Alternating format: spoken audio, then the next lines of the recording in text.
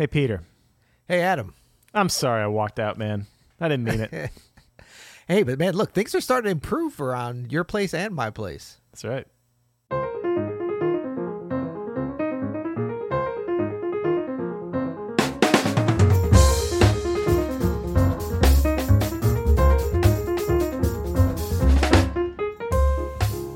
I'm Adam Manis. And I'm Peter Martin. And you're listening to the You'll Hear It podcast. Daily music advice coming at you remote, distributed, but we're coming at you. We are coming at you. We did not quit the podcast. That was just our annual April Fool's prank that we've been doing now. That's like the third year in a row we've quit. Right. On April I know. Fool's. And I mean, we toyed with the idea of that was pre-recorded, right? Should we kind of explain what's been going on? Would this be a good time now that we're past, if anyone's still listening? Totally. Yeah. So let's explain what happened. Most of our episodes, we apologize if we sounded a little bit tone deaf certain days to what's happening in the world, but there's a couple of reasons for that. The main one is that we had to pre-record a bunch of episodes because I was going to be touring and you had different things going on. So we, for the first time ever, about, 3 weeks ago? No, a month ago, we got ahead more than just a couple of days on our episodes so that we could bring to you, our dear listeners, that sounds creepy. Isn't that what they call the leader of North Korea? Our dear leader. They are dear to us, though. They are dear to us, but not in the way that the dear leader is, in an even better, safer way. But we wanted to be able to, provide uninterrupted content to you guys. So layer in on top of that the unexpected pandemic. So we've been having, kind of regular episodes, and we haven't been talking a lot about what's happening in the world. But we left those in partly because we've been scrambling to set up mobile studios at our homes, reconfigure the studio, open studio, which we basically can't. We can't use the pod suite for now because we're social distancing. We're flattening the curve. That's right. All that. So we've been scrambling to do that. But also, I think they were good and interesting episodes. And correct me if I'm wrong here, Monsieur Manis, as you're called sometimes. But we're hoping that the podcast could continue to be a little bit of music advice, music fun, and maybe a little bit of a break from all the terrible things you're hearing in the news and stuff. So that's why we wanted those episodes that didn't really mention what was going on. Yeah, it was actually really just a kind of a weird coincidence that we got so far ahead. We were a month ahead, essentially. We've never been that far ahead, ever. Never will again. Yeah, and then that week after, you were supposed to go to Europe for a month. And then that all got canceled, so we had all these episodes, which was a good thing because we ended up, like you said, having the social distance here. But now we're all set up to record. We're gonna test some video, so you may or may not see this video, but you'll definitely hear the audio. Right. And thank you shout out to Sam and Andrew for being in on the April 1st quit spectacular tradition that we've had. I don't know what we're gonna do next year to quit, but it's gonna be fun. I know. Well, what's great is I think we'll see how this all shakes out, but we have so many new listeners this year. I think that the carryover from last year, oddly enough, and even last year, we were very surprised at how many people really. Wait, what did we do last year? What was the shtick exactly? I think we just, what do we do? I think we just quit. We just announced. Oh, we said it was ended. And we just announced that it was the last one ever. Yeah. Right. It was the last one ever. This was a little more dramatic because we just had it. We played like we were fighting and then quit. That was great. And the fun thing about that, I don't think we got a chance to explain this yet. The fun thing about the playing like we were fighting, you remember how that went down, right? I mean, yeah. we were like, let's just pretend like we're getting really upset, and it was some of the easiest acting we ever did. We kind of scared each other. We were like, wow, that was easy. We both either really good actors or we had some pent up anger there. We both kind of went right to things that cut to the bone a little bit. Right. We're like, no, and then we looked at each other like, wait, you were just kidding, right? Of course, no, this is just totally. But I've got some funny messages so far today since that episode played out of just people like, no, don't quit the podcast, or like, you guys should really be nicer to each other. It's really it's great. Right. So thanks everybody for playing along in good fun. But we're back at it, and today we wanted to do something that you can kind of sink your teeth into as you're sheltering from home. 4 power practice ideas for the piano.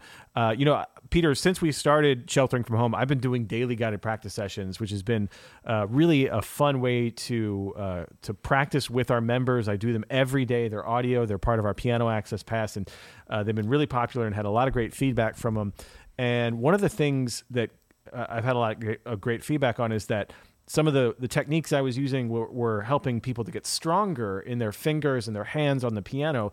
And so I just wanted to share that with our broader podcast audience, some of those main things, and thought, great to get your insight on this too. So I'm the only one right now that has a working MIDI piano. So I'll be playing everything, but these are definitely ideas that I know you share, because I honestly stole 3 of these. Maybe all 4 of these from you at some point.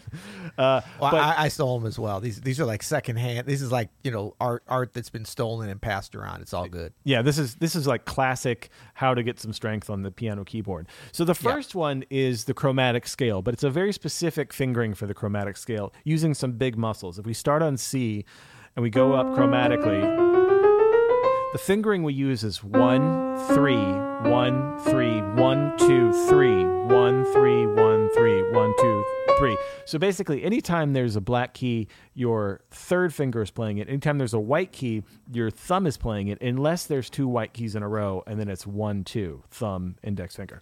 And then for your left hand, it's kind of a mirror image of that. 1, 3, 1, 3, 2, 1, 3, 1, 3, 1, 3, 2, 1, 3. Same principle applies. So this is a warm-up that we use on the Daily Guided Practice session, and we use it on our Jazz Piano Jumpstart course, our Elements of Jazz Piano course. Both start with this chromatic scale. I like to do it 4 octaves. I'd like to vary the dynamics. I like to vary the articulation, staccato sometimes. Oh, yeah. I like to give it nice crescendos.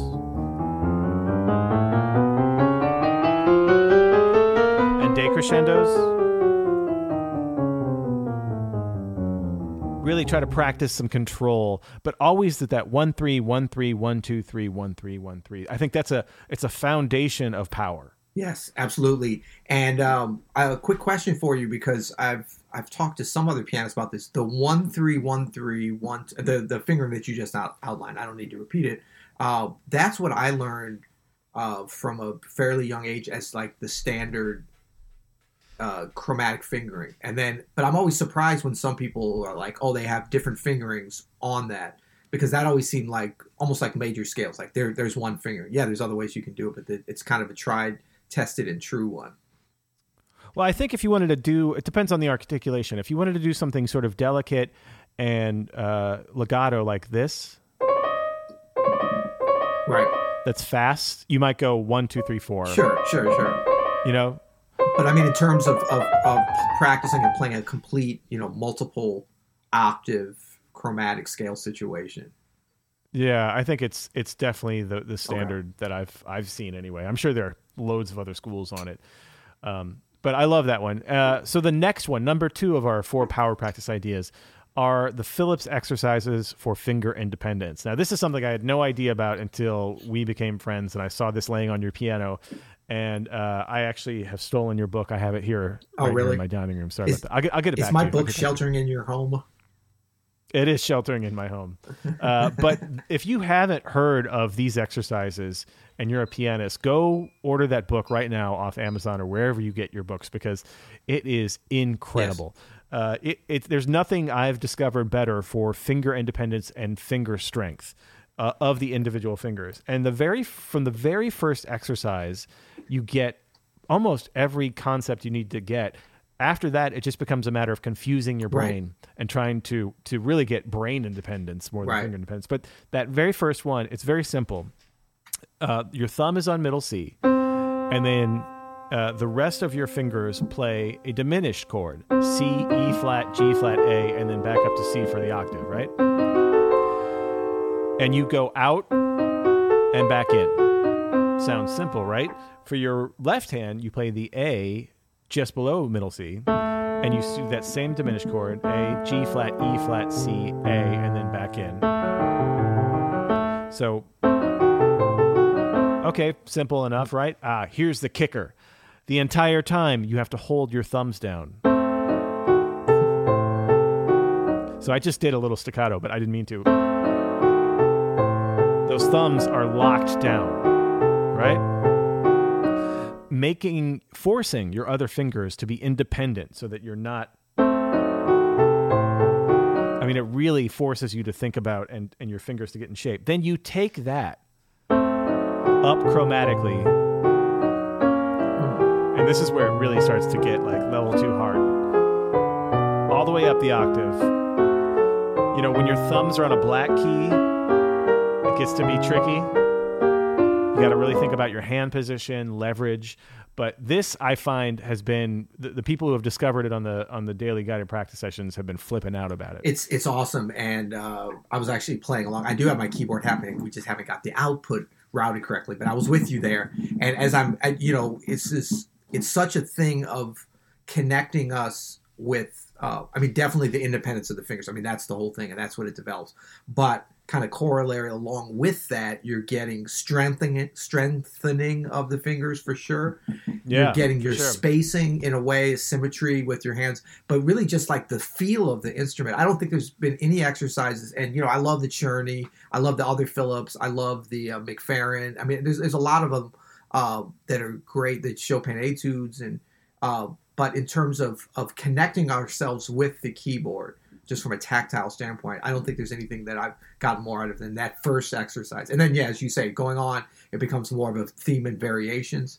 And then there's a lot of stuff. I mean, we could do 20 episodes on this, but as you go, as you were saying, holding, and I'm playing it now, but you can't hear it, but it's like you're holding down that first note with the thumb in both hands, and as you go outward, paying attention to not keeping any of the other fingers out except the thumb, and then releasing them, right? Control and evenness between the hands. And then also you can practice it where you hold all of them down, which really strengthens the fourth and the third. That's like some of those like magic yoga moves that does get your core together. Doing that oh yeah, that's right. Keep everything held down. Tough. Yeah, then your fourth feels like it's disabled or something, Oh, that's awesome. That is awesome. Okay, so that's the Phillips exercises. Check those yes, out. Sir. The next thing that I love to practice are double octaves, whether scales or arpeggios, but double octaves give you a sense of spatial awareness of the keyboard that's hard to replicate anywhere else, because you're literally throwing your whole hands at the keyboard and you have to know where they are. Wait, hold up. Jeff Keyser called. He wants his double octaves back. I know, right? So, like, I like to do these on chromatic scales because on the outside notes, right, for the top note for the right hand, the bottom note for the left hand, you can work on that pinky, fourth finger, So all the black keys are played on the top with the fourth, and all the white keys are played with the fifth, and you can get a nice legato sound.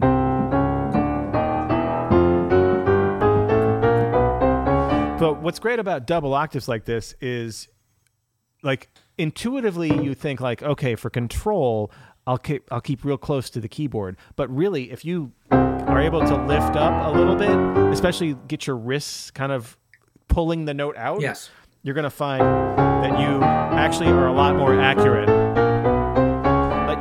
Let those fifth and fourth fingers stay there as long as possible. Yes.